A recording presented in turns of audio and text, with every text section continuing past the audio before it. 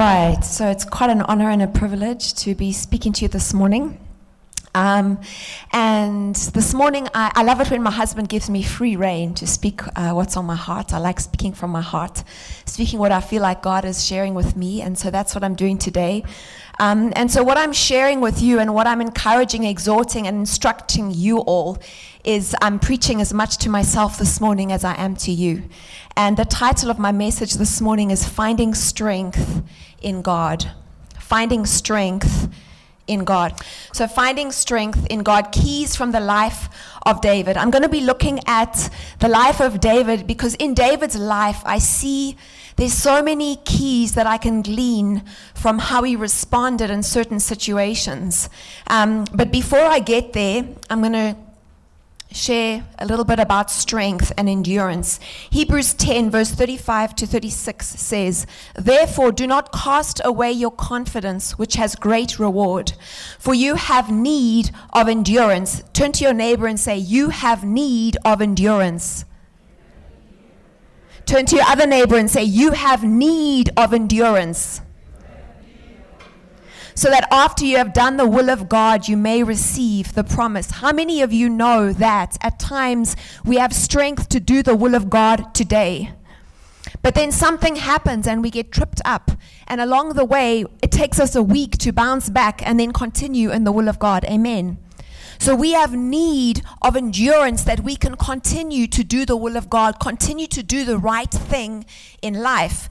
And Hebrews 12 verse 1 to 2 says, "Therefore, since we are surrounded by so great a cloud of witnesses, let us lay aside every weight and the sin which easily ensnares us, and run with endurance the race that is set before us." Turn to your neighbor and say, "Run with endurance the race set before you."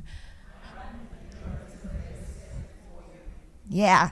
"Looking unto Jesus, the author and finisher of our faith, who for the joy set before him endured the cross, despised the shame, and sat down at the right hand of the throne of God." You see, Jesus had the endurance to run his race.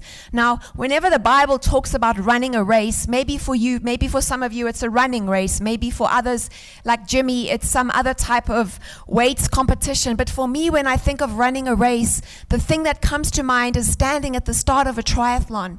And when I'm standing at the start of a triathlon, as long as I've put in my training, I don't have to have endurance and strength at that moment at the start for the cycle and the run. I just have to have enough strength to do what I need to do to get me to that first swimming buoy. And then I need to have enough strength to get me to the next swimming buoy, and then the next one. And then when I climb out the water, then I have to have enough strength to do my cycle.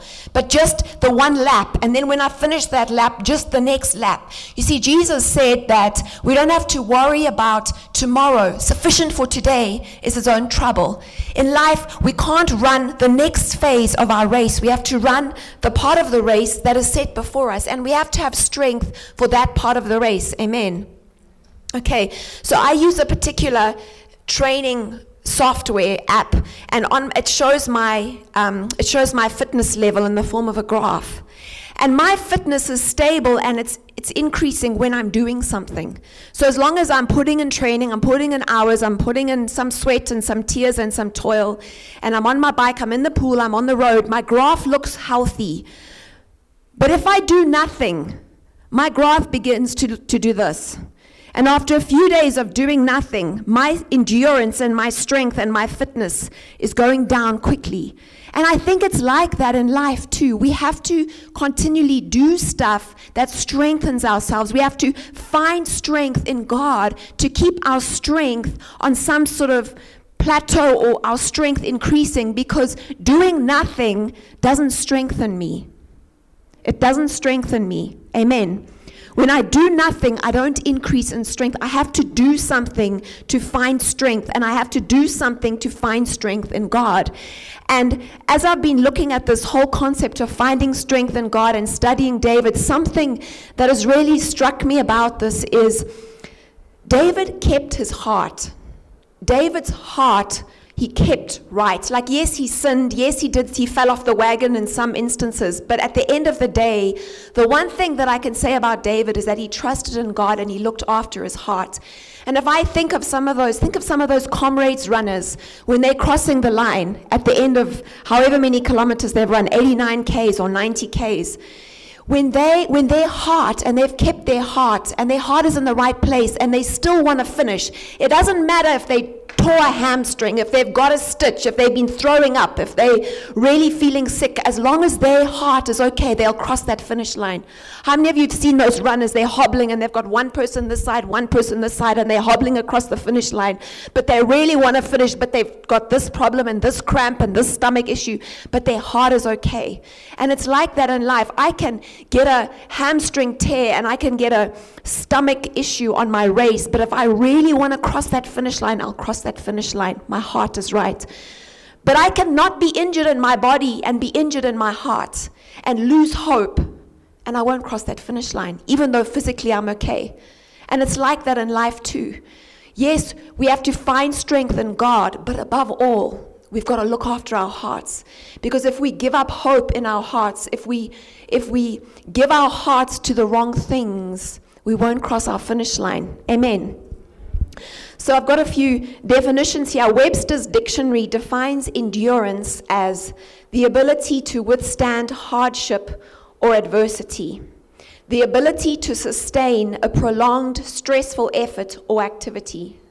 Collins' dictionary defines it as the ability to continue with an unpleasant or difficult situation, experience, or activity over a long period of time. Tracy Joy's definition of endurance from my triathlon perspective is strength to go the distance. And my question this morning for all of us is, do we have the strength to go the distance? And if you don't have the strength now, that's okay. But do you have the keys that you can strengthen yourself, that you have the endurance to go the distance? Do you? And that's what I'm going to be talking about this morning. Proverbs 4 verse 20 to 23 says, keep your heart with all diligence, for out of it spring the issues of life. We have to watch over our hearts. We have to keep our hearts, because our hearts become critical when we're talking about being strengthened and having endurance to run the race of life that is set before us.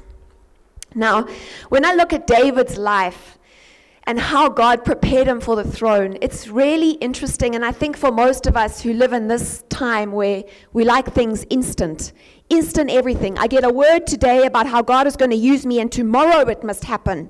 Tomorrow I must already be walking in that. Most of us are like that. We like instant everything. Now, when I look at David's life and how God prepared him for the throne and his destiny and his calling, you know what I see? I see that God declared the word over him, and then there was a long period of preparation.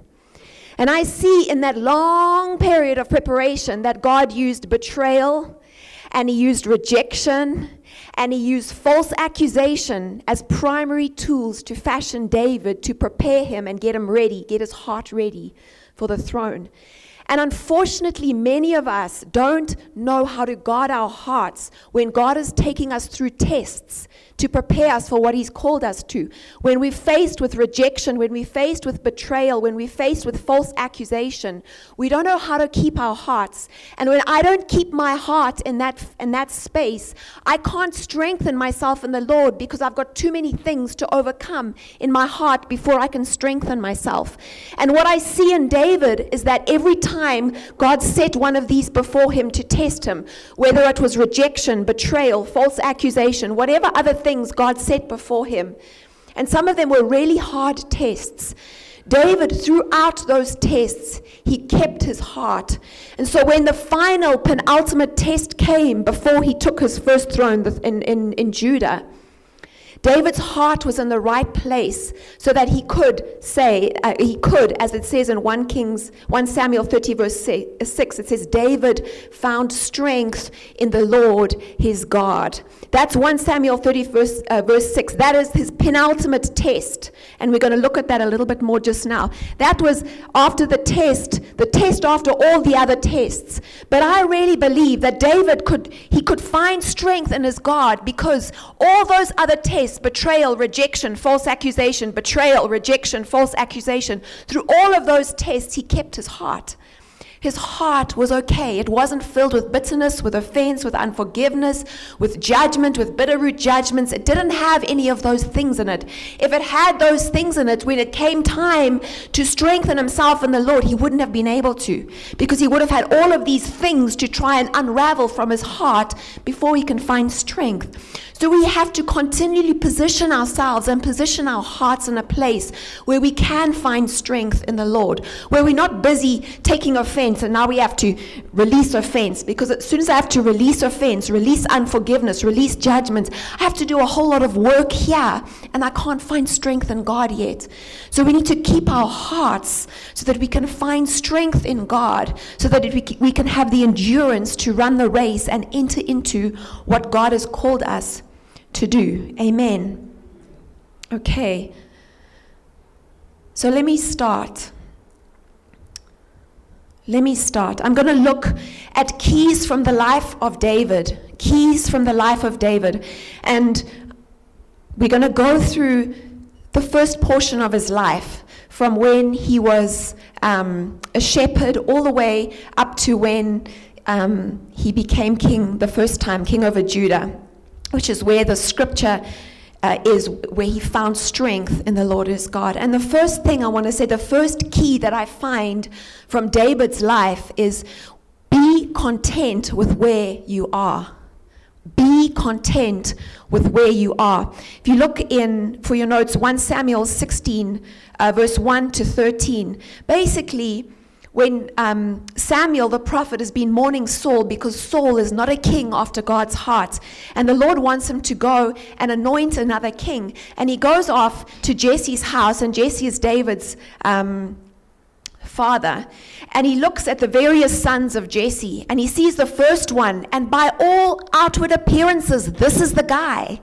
This is definitely the guy who's called to be king. And Samuel wants to anoint the first brother, and the Lord says, no, don't judge by outward appearances. That encourages me.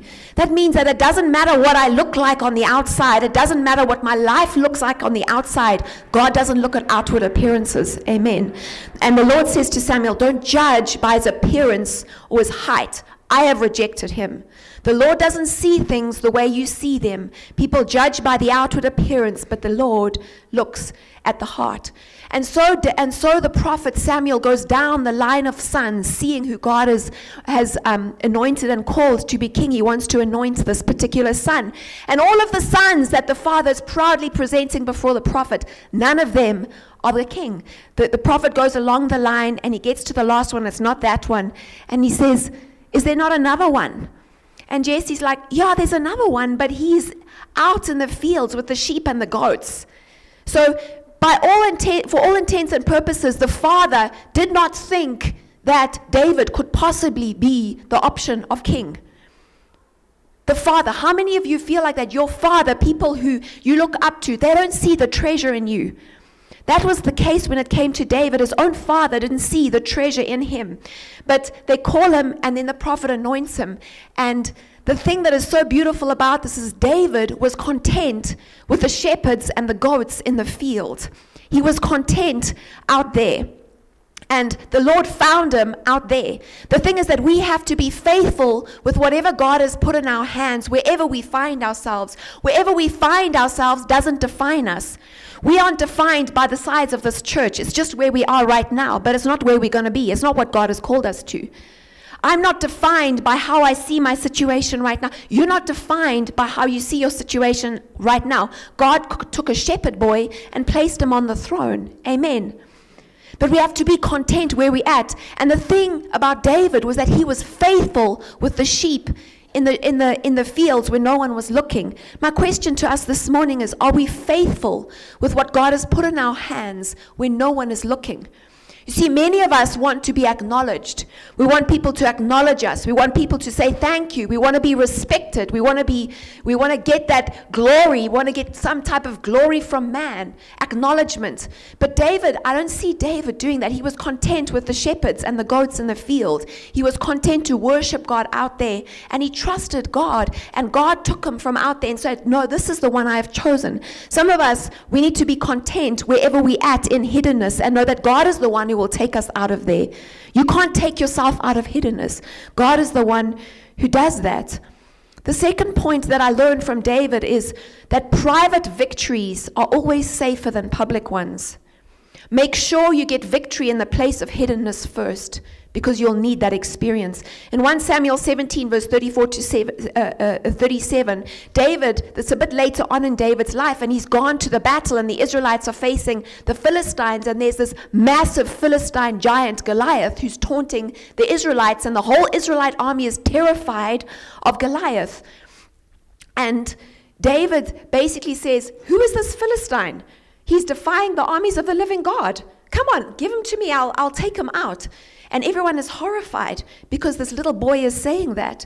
But David, listen to what he says. Listen to his narrative. He says, I've been taking care of my father's sheep and goats. When a bear or lion comes to steal a lamb from the flock, I go after it with a club. I rescue the lamb from its mouth. If the animal turns on me, I catch it by the jaw and club it to death. I've done this to lions and bears, and I'll do it to this pagan Philistine too, for he has defied the armies of the living God. The Lord who rescued me from the claws of the lion and the bear will rescue me from this Philistine. Can you see what's happening here? When David was alone, in hiding in the bush, in hiddenness, there were all sorts of battles that the Lord set before him to prepare him for that time when he would go and see Goliath and the armies of the Israelites and the Philistines. He was faithful in hiddenness. He was faithful with the battles that nobody saw. And when it came to the battle where everybody could see it, he was ready. He was prepared, and he could take on Goliath. Are you fulfilling and completing the battles that God has set before you in private? Because you have to get the victory in private before you can get the victory in public. And you know what? It was after his victory in public that literally all hell broke loose over his life. The victories that he had in private, there was no hell afterwards. He wasn't chased around the countryside by a murderous king. When he got the victory in public, then the king was envious. Then he was chased around the countryside by a king who wanted to murder him. It's much easier to win battles in private. Win your battles in private. Don't wish for the battles in public too quickly. You don't know what comes with them.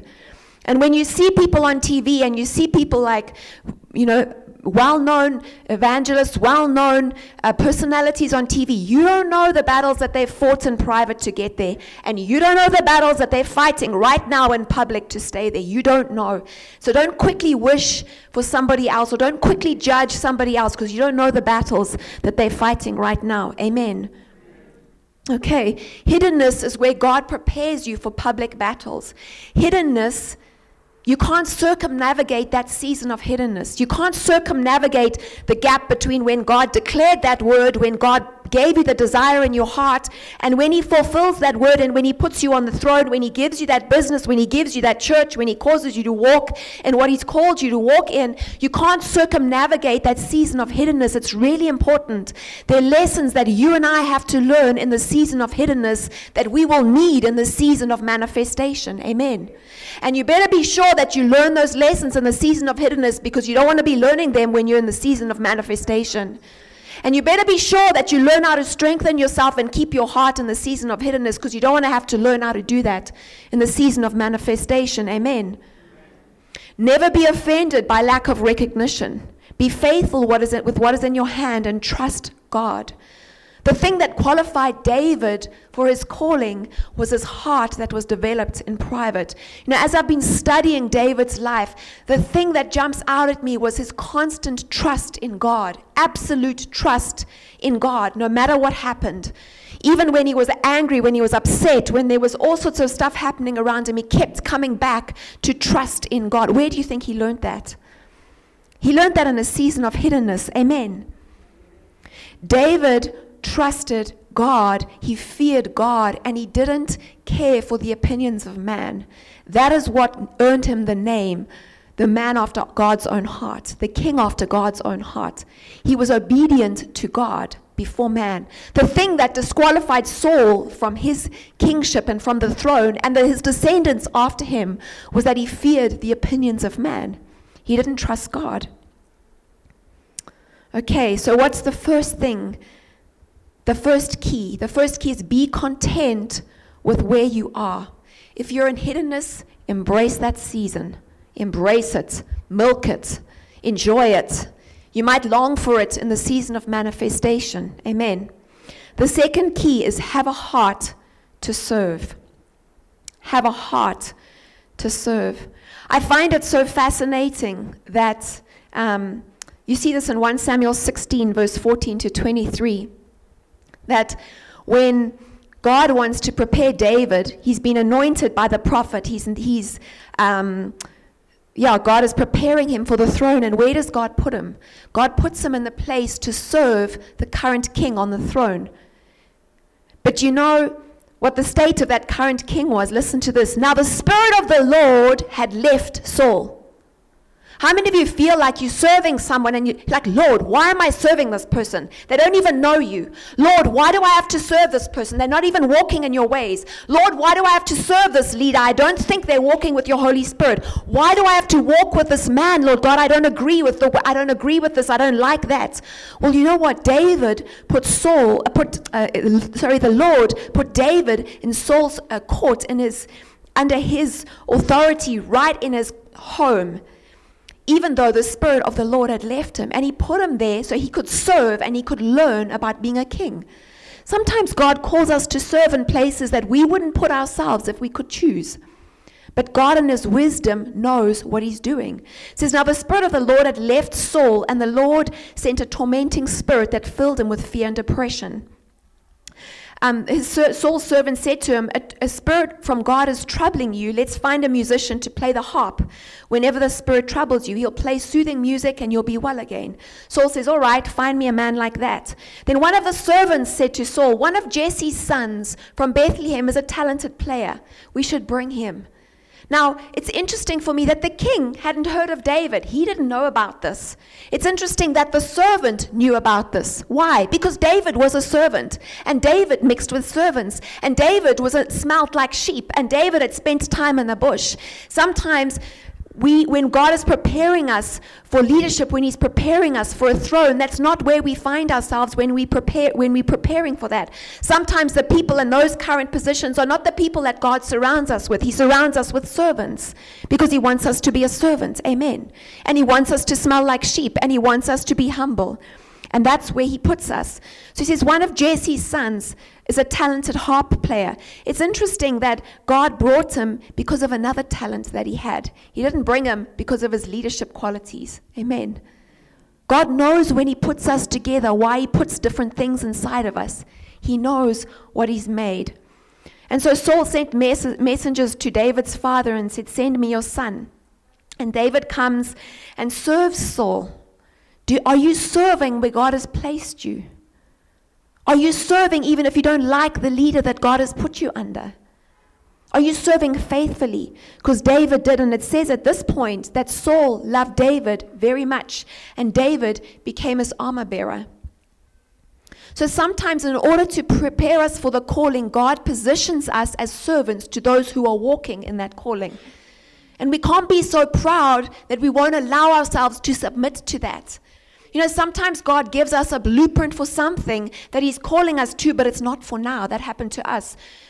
There was a time we were serving another person in another church, and there were things that didn't agree with us and didn't agree with how we're wired and how God has put us together and how we think church should be run. And God spoke to my husband and said, it's not for now, it's for another season. So we have to understand, what season am I in? Am I in a season of serving? Am I in a season of hiddenness? Am I in a season of preparation? Are the things that God has put in my heart for now, or are they for a season to come? Amen. We need to be humble enough to position our hearts aright in this season and learn the lessons we need to learn. At the end of the day, it's God who raises up one and puts down another. Amen. God can raise you up when it's time to raise you up. So now the third key that I learned from the life of David is, in the face of false accusation, still do the will of God. How many of you have experienced false accusation? Yeah? How many of you are experiencing it right now?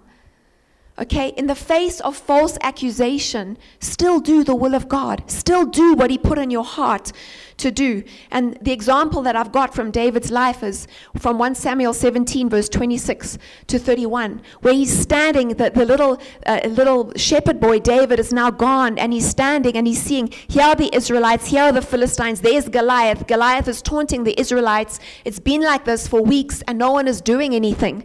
And David says to the soldiers standing nearby when he sees this, what will the man get for killing this Philistine? I think he's doing the maths, like, why is nobody getting this guy? He's defying the armies of the living God. Come on, God is on our side. Who's going to stand up to him?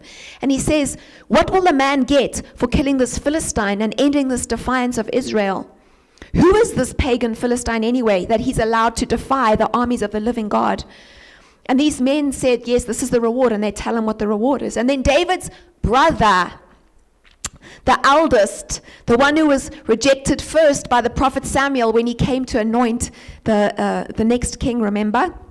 He says to David, he's angry, and he says, what are you doing here? What about those few sheep that you're supposed to be taking care of? I know you're proud. I know about your deceit. You just want to see the battle. He starts accusing David.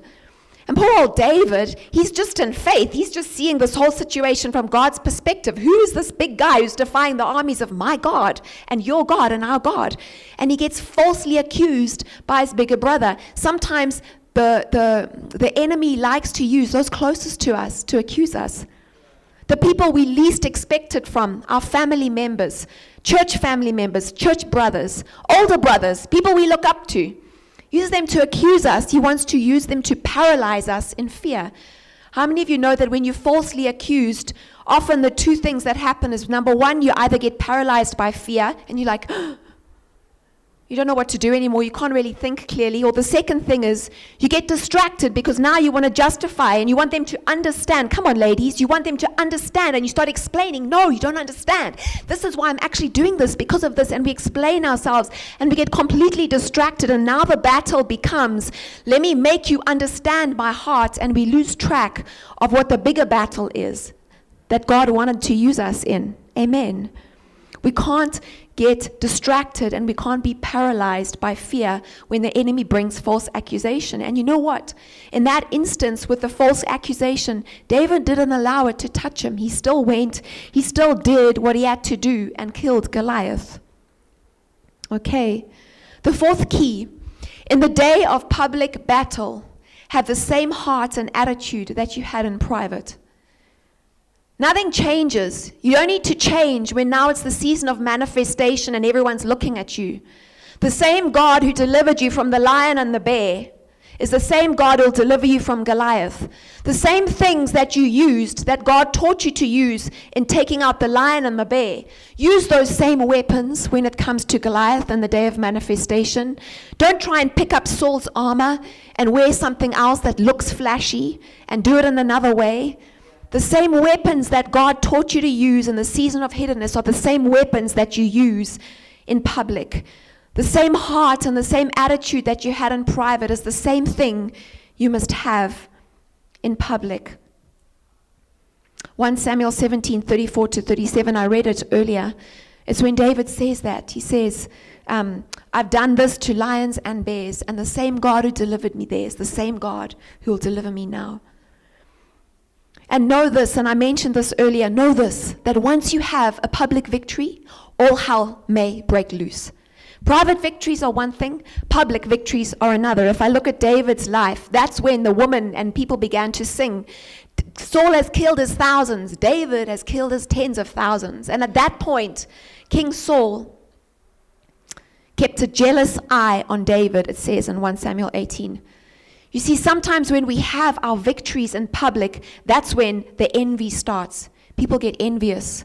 And envy is the root of all kinds of evil, James tells us. Every kind of evil comes from envy.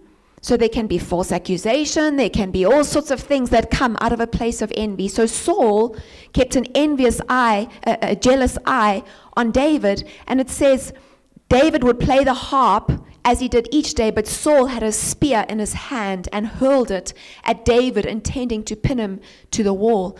You see, when someone is envious, when someone is after you, when they see something that you've done in public, they want to kill you. The enemy wants to kill us. The enemy wants to destroy. And those spears that I'm talking about, it's one thing to dodge a spear in the natural, which is what David did. But the thing that I admire the most about David is that he didn't allow the spears to penetrate his heart. Do you know what I'm saying? He didn't allow the bitterness, that thing of, why are you trying to pin me to the wall? I was fighting your battle. You're the king. And you're trying to hurt me. There could have been an attitude that came into his heart, that even though he was dodging the spears in the natural, in his heart, the spear penetrated him. Do you understand? Sometimes we can dodge, we can look okay on the outside, but in our heart, we can take offense. We can harbor unforgiveness. We can grow angry. We can grow bitter. And then that spear that was meant for us actually pierces our heart, and we're not in a healthy place to find strength in the Lord. Amen. And remember this, that your closest supporters may throw spears at you. Probably your closest supporters will throw spears at you.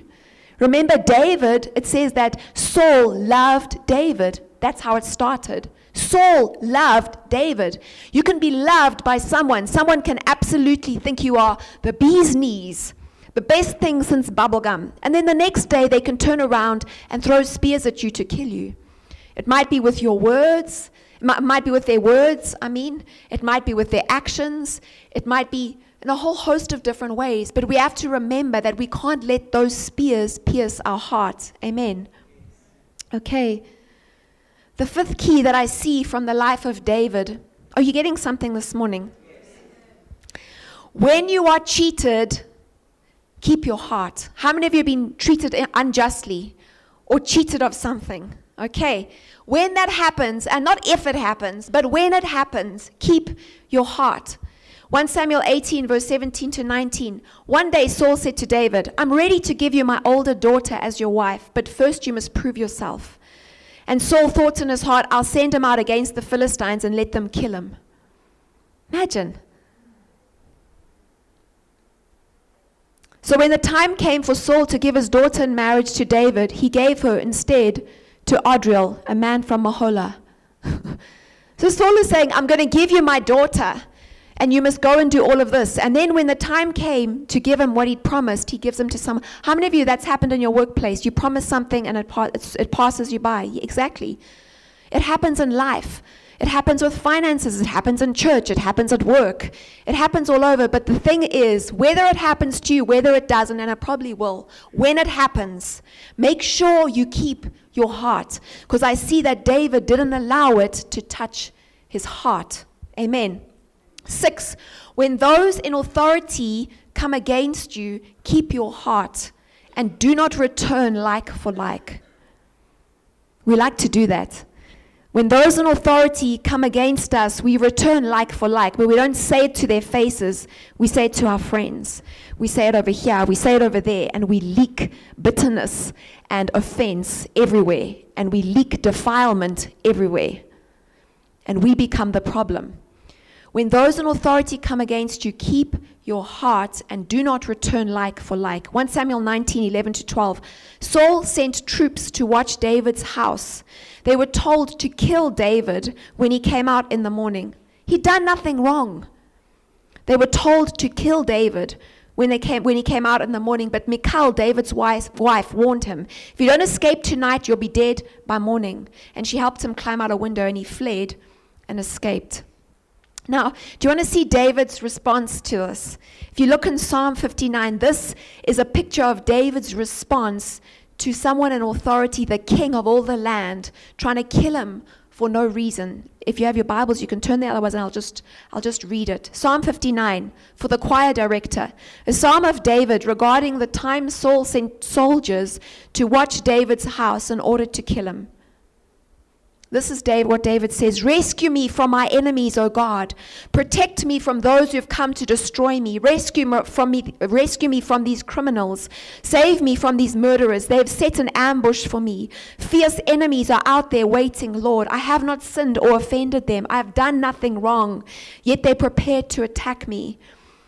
They come out at night, snarling like vicious dogs. Listen to the filth that comes from their mouths, their words cut like swords. You are my strength. I wait for you to rescue me. You are my fortress. In his unfailing love, my God will stand with me. He will let me look down in triumph on all my enemies. But as for me, I will sing about your power. Each morning I will sing with joy about your unfailing love. For you have been my refuge, a place of safety when I'm in distress. O my strength, to you I sing praises. For you, O God, are my refuge, the God who shows me unfailing love. Can you see what's happening here? In the midst of this, in the height of persecution, he's being chased. His life is being sought after by the king and the ultimate power. God says, Lord, you are my refuge. Even here, he's keeping his heart, and he's showing us tools and skills to strengthen ourselves. He's strengthening himself. That's what he's doing. He's calling on God, who's his refuge, who's his strength, who's his high tower. Those are weapons of war. That's a way of guarding his heart. He's focusing his mind on heaven. How many of you have watched The Fugitive with Harrison Ford and all of?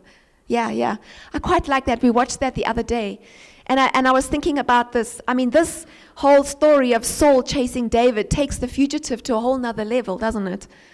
It's like King Saul has all the armies and the whole land's resources at his disposal, and he's chasing this one man who's done nothing wrong. Okay, and this was David's response. That must be our response, even in that type of situation. Number 7, when you face your fear to fight others' battles for them, and they betray you, keep your heart. Come on, people. This happens. When you face your fear to fight other people's battles for them, and they betray you, keep your heart. The account that I'm wanting to look at is from 1 Samuel 23, verse 1 to 12. Basically, news comes to David that the Philistines are at a town called Keilah, and they're stealing grain from the threshing floors. And David says to the Lord, shall I go and attack them? And the Lord says, yes, go and save Keilah.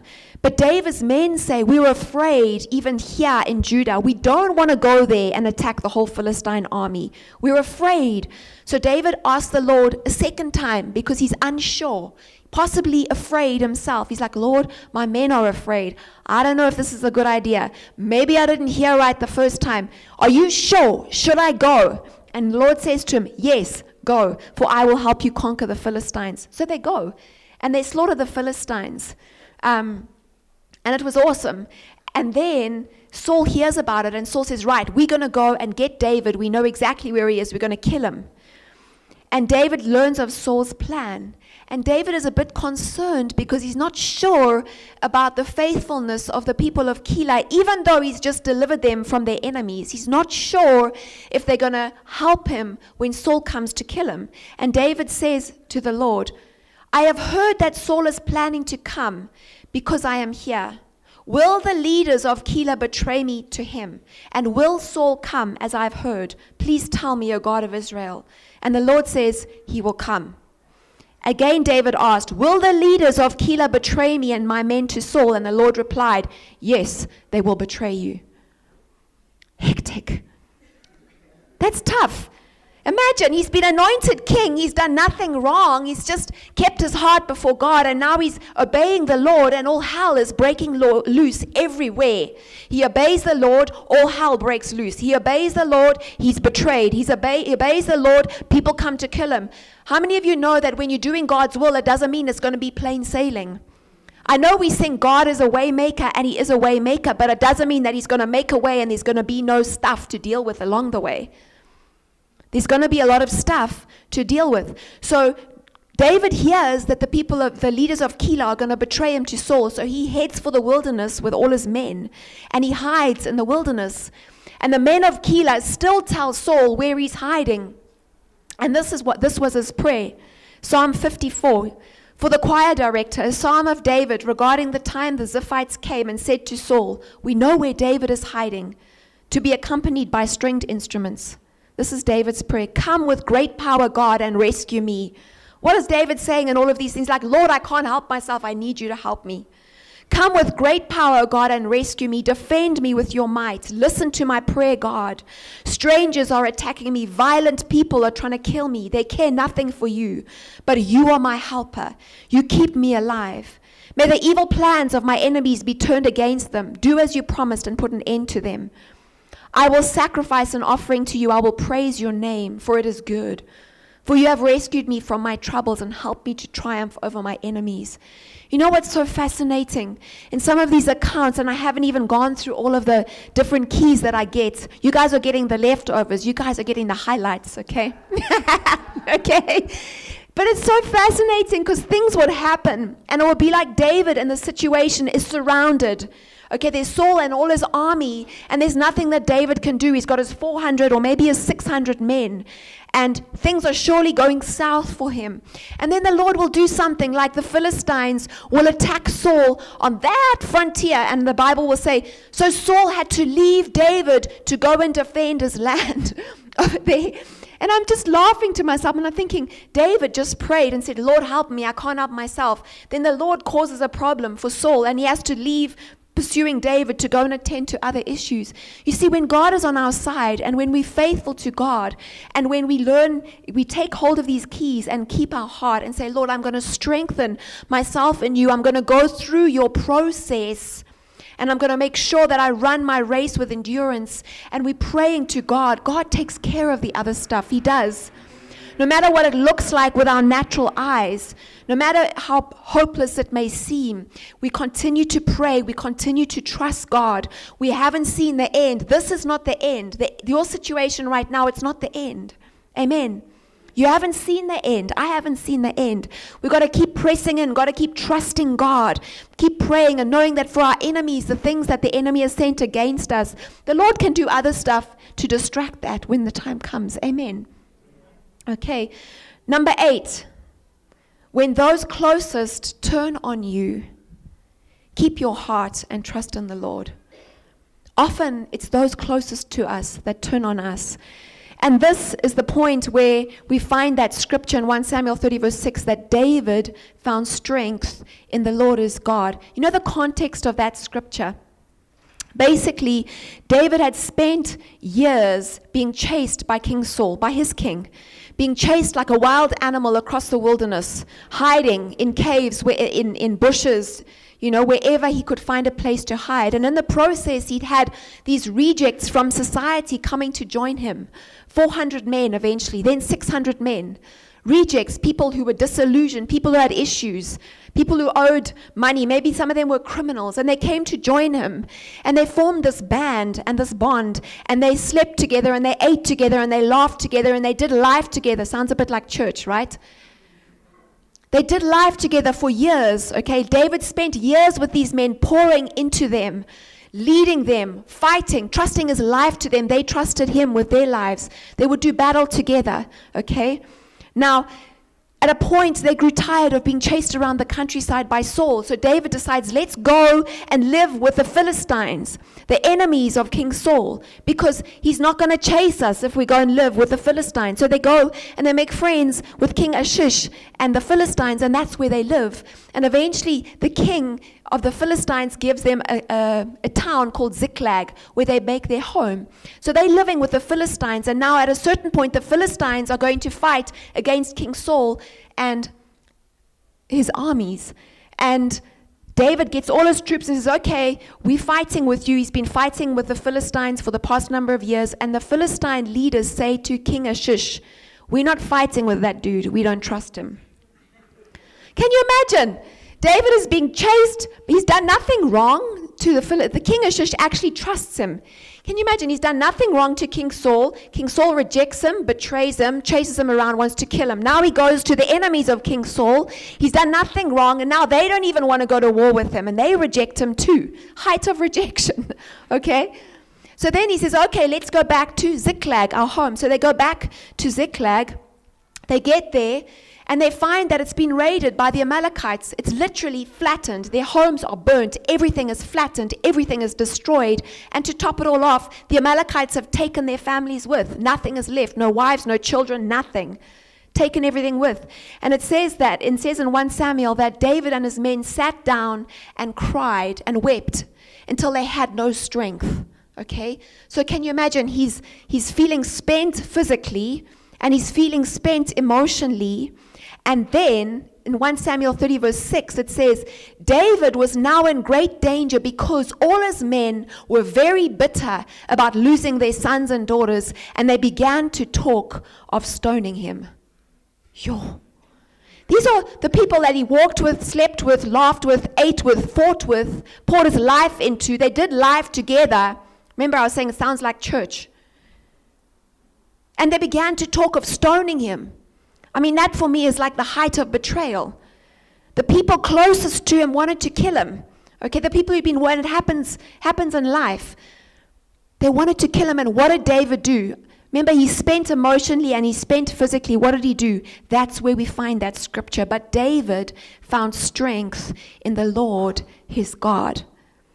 Now, I don't think that David could have found strength in the Lord his God if he had a lot of stuff to deal with in his heart. But he kept his heart right before God. No bitterness, no offense, no malice, no unforgiveness. He didn't have all of that baggage to deal with. So when the time came, he learned in private, and he learned through all of those, the season of being hunted by Saul. You know what? At the end of the day, don't be given to the opinions of man. At the end of the day, what you think has no bearing on my destiny and my calling. It's what God thinks that matters. At the end of the day, God is my deliverer and God is the one I trust. I don't trust in you. I don't trust in you. I don't trust in you. Amen. And that is the attitude that we've got to have. David found strength in the Lord is God. And you know what happened? David prayed and said, Lord, can I go after the Amalekites? Will I get back all of our stuff? And the Lord says, yes, go. So David rallies his troops, and off they go, and they fight all through the day and all through the night and all through the next day into the evening, and they get back all their plunder. So all those men who wanted to stone him, they fought with him again. Okay? But then on their way back, the men say, no. Some of the men who were supposed to come and fight with us, they were tired and they didn't come. They can't have their share of plunder. Only us. We deserve our share of plunder. And you know what David said? No. He says that the people that remain behind to guard all the provisions, and the people who fight, everyone is worthy of plunder. And I have a question for you. Would David have said that if he was bitter? Or if he was angry with those guys? Because some of those guys who stayed behind, I guarantee you, were some of the men who wanted to stone him. No, he kept his heart. And I love that about David. Last key. Can I give you one more key? Remember, our seasons of greatest testing and apparent defeat are springboards for God's purposes. Because at the height, did you get that? Our seasons of greatest testing and apparent defeat are springboards for God's purposes. Because at the height of this, of David's intensity, the intensity of his trial, when he's there, now he's being chased by Saul. Saul wants to kill him. The Philistines have rejected him. They don't want him to fight with them. His own men have rejected him. He's lost his family. He's lost his wives. That is the height of some intense trial. You know? I mean, talk about Job and counselors counseling him in a foolish fashion. David didn't even have counselors. They just wanted to stone him. It's the height of an intense trial. And David then goes after and gets his plunder, comes back. And it's at that point, that's the battle, the Philistines versus the Israelites, where the Philistines kill King Saul. That's the battle. This battle that the Philistines didn't want David to take part in. That's the battle. And Saul gets killed and Jonathan gets killed, which then paves the way for David to take the throne. Wow. So this point of intense testing was the doorway, completely rejected. Height of intense trials. The door opens. David goes to Hebron and he's crowned king in Judah. The fulfillment and manifestation of what was declared over him when Samuel came and anointed him as a shepherd boy. Very powerful, isn't it? Powerful lessons for us to learn. And I just want to share a few things for us in closing, I want to share some spears that we need to watch out for as we're keeping our hearts. If we want to walk in strength of heart, if we want to have the endurance for today and have the endurance each day, each portion of our race, if we want to have strength, find strength in the Lord, we've got to keep our hearts. Proverbs 4 verse 23 tells us, keep your heart with all diligence, for out of it spring the issues of life. Then we have to be able to identify and acknowledge the spears that the enemy is sending our way and wanting to pin our hearts with. And so the first spear that I'm wanting to mention is the spear of bitterness. The spear of bitterness. Hebrews 12, verse 12 to 16. Therefore, strengthen the hands which hang down. Strengthen the hands which hang down and the feeble knees, and make straight paths for your feet, so that what is lame may not be dislocated but be healed. Pursue peace with all people and holiness, without which no one will see the Lord. Looking carefully, lest anyone fall short of the grace of God, lest any root of bitterness springing up cause trouble, and by this many become defiled. Lest there be any fornicator or profane person like Esau, who for one morsel of food sold his birthright.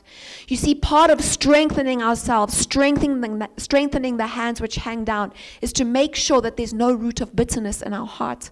A root of bitterness defiles, and it defiles many. A root of bitterness also defiles my sight. I don't see aright, and I make poor decisions and poor choices. That's why it says, lest there be any profane person like Esau, who for one morsel of food sold his birthright. What did he do? He made a very poor decision. Why? Because he had a root of bitterness in his heart. When we have a root of bitterness in our heart, we make poor judgment calls. So part of strengthening ourselves is removing bitterness. Removing bitterness. It defiles and it weakens. Acts 8 verse 20 to 23, Peter says to Simon the sorcerer, who's trying to buy the gift of God with money, your money perish with you, because you thought that the gift of God could be purchased. You have neither part nor portion in this matter, for your heart is not right in the sight of God. Repent of your wickedness and pray, perhaps God will forgive you. For I see that you are poisoned by bitterness and bound by iniquity. When we carry bitterness, when we allow that spear of bitterness to penetrate our heart, we become poisoned. Amen. And we get disqualified from carrying certain gifts of God. Okay? Number 2, offense. The second spear is offense. Philippians 1 verse 9 to 11. And this I pray that this is a powerful prayer to pray of yourself, by the way. And this I pray, that your love may abound still more and more in knowledge and all discernment, that you may approve the things that are excellent, that you may be sincere and without offense until the day of Christ, being filled with the fruits of righteousness, which are by Christ Jesus, to the glory and praise of God. So we need to be sincere and without offense. And you know what? Offenses will come. And offenses will come probably through the hardest person to receive, to get an offense from. But don't receive it. Don't receive and carry offense. Release it. The third one is unforgiveness. Matthew 6 verse 14 to 15 says, if you forgive men their trespasses, your heavenly Father will forgive you. But if you do not forgive men their trespasses, neither will your Father forgive your trespasses. You see, sometimes when we're being attacked by people, when we're under attack in one form or another, and there's so-called spears being sent against us, even words, even stones, whatever you're wanting to say, I'm talking hypothetically, we become like the person who's doing it to us when we harbor unforgiveness. You see, if David had turned around and hurled that spear back at Saul, he would have been becoming a Saul. Amen. He would have been doing exactly the same thing that Saul was doing, killing someone. Okay, so we can't become like the perpetrator. And I also need to position myself in a place where I can be forgiven by God, because if I won't forgive you, God won't forgive me. It's important to walk in forgiveness. And the last spear that I'm wanting to mention that we really need to be careful of is the spear of judgment, or bitter root judgments. Judgment. Matthew 7 verse 1 to 2, Jesus teaches and he's saying, judge not that you be not judged. For with what judgment you judge, you will be judged. And with the measure you use, it will be measured back to you. Very strong words, and my husband often reminds us of this in the house. And I also try and remind the kids, especially one of my kids, he's very, just, and everything must happen exactly, fairly. And if he sees something that's not okay, he immediately passes judgment. And I'm like, because I know I can also be like that. I can make a judgment on someone driving. I'm like, what on earth were you thinking? What are you doing? I pass a judgment. But I need to be careful. I catch myself because I know that maybe one day I'm also going to not see a car. Maybe I can also do that. And then I'll receive the judgment that I gave to the person next door. Amen. The Bible says that it will be measured back to me. Galatians 6 verse 7 to 9 says, do not be deceived. God is not mocked. Whatever a man sows, that he will also reap.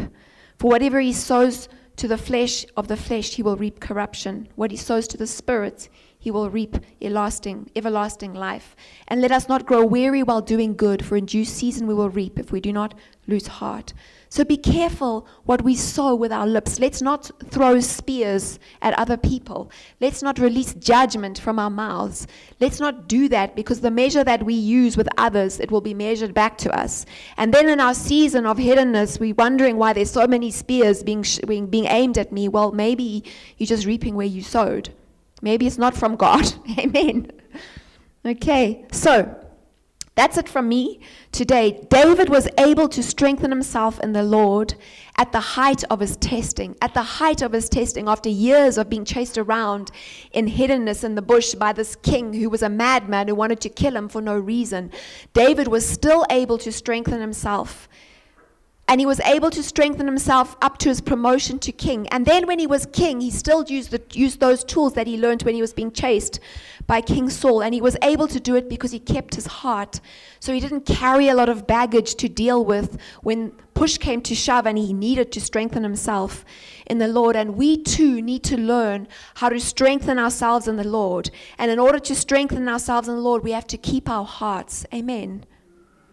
Amen. We need to remove any spears of bitterness, judgment, unforgiveness, offense that we've allowed to pierce our hearts. And we need to continue to do that on a daily basis. And we need to continually, like David did, trust in him and look to him and trust him to fulfill the word that he declared over our lives. Amen. Okay. Would you please bow your heads this morning?